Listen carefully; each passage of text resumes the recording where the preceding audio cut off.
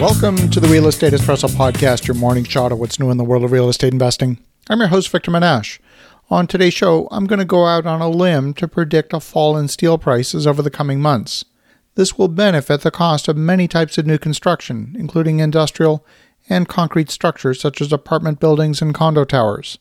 While industry insiders are not yet making this claim, I'm going to construct a thesis for this prediction and connect the dots for you. And at the end of this, I believe you're going to be convinced that my prediction has some validity. I can't tell you exactly how much steel prices will fall, or even for how long. All I can tell you is that at this juncture, steel prices will fall in the coming months. The headwaters of this story start at a microchip manufacturing plant in Japan. Now, you're probably thinking, what does a chip manufacturing plant in Japan have to do with the price of concrete construction?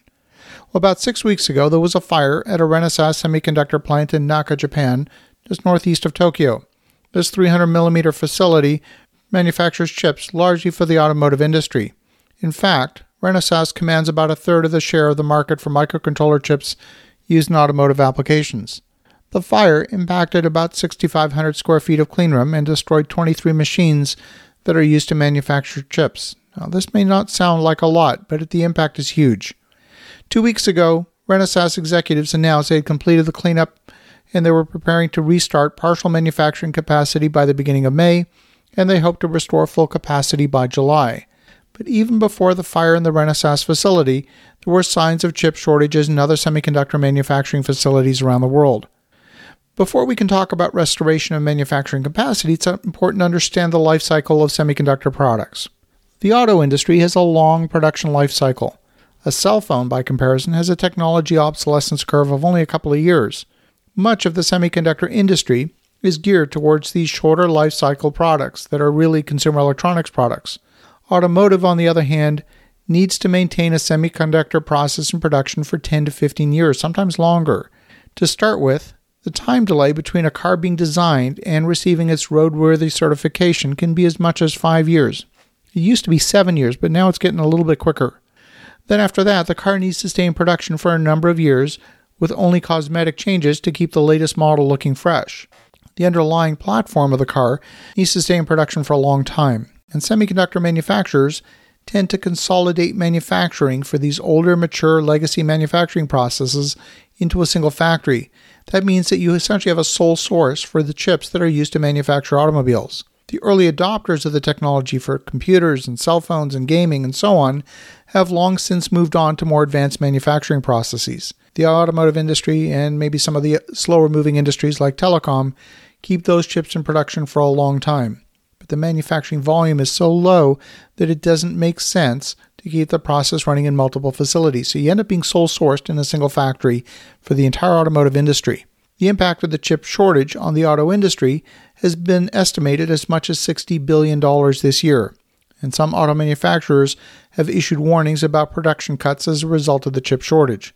Volkswagen is estimating production cuts of 1.3 million units in the first quarter of 2021, and similar numbers, maybe even larger, in the second quarter. The new merger of Fiat, Chrysler, and Peugeot, called Stellantis, is estimating an 11% drop in production. Supply of chips is not expected to stabilize until Q4. Honda, Nissan, General Motors have all reported significant shutdowns in their factories due to the chip shortage. The chip shortage means the consumption of steel from the automotive industry is being reduced by a large margin. One of the commodity metrics used to measure pricing in this sector is the domestic hot-rolled coil steel futures price. This price is measured in US dollars per metric ton. Generally speaking, the price for steel from China is approximately 50% less than the price for steel in the US or Europe, and transportation costs reduce that price gap somewhat at the point of consumption. Now, while steel prices are currently at an all-time high, with a solid upward trajectory since the middle of 2020, I see a drop in demand from the auto industry, creating a softening of prices in the coming months and a stabilization of prices. The rapid increase in the price of softwood lumber for construction also has increased demand for steel. It's caused some builders to substitute steel for wood in some applications. That substitution increased the demand for steel framing in applications that traditionally would have only considered wood. But there are signs that the lumber mill production is starting to catch up to the demand, and we could see prices for lumber fall by the fourth quarter. And as soon as that happens, the demand for steel framing in applications that would have otherwise used wood will also evaporate. The construction industry will quickly switch back to the less expensive wood product instead of steel for framing as soon as wood prices start to moderate. We can expect automotive demand for steel maybe to start to resume in 2022, but the dynamics of the auto industry will be difficult to predict that far into the future. All I can say for now is that I'm predicting a fall in the price of steel for construction into the second half of 2021. As you think about that, have an awesome rest of your day. Go make some great things happen. We'll talk to you again tomorrow.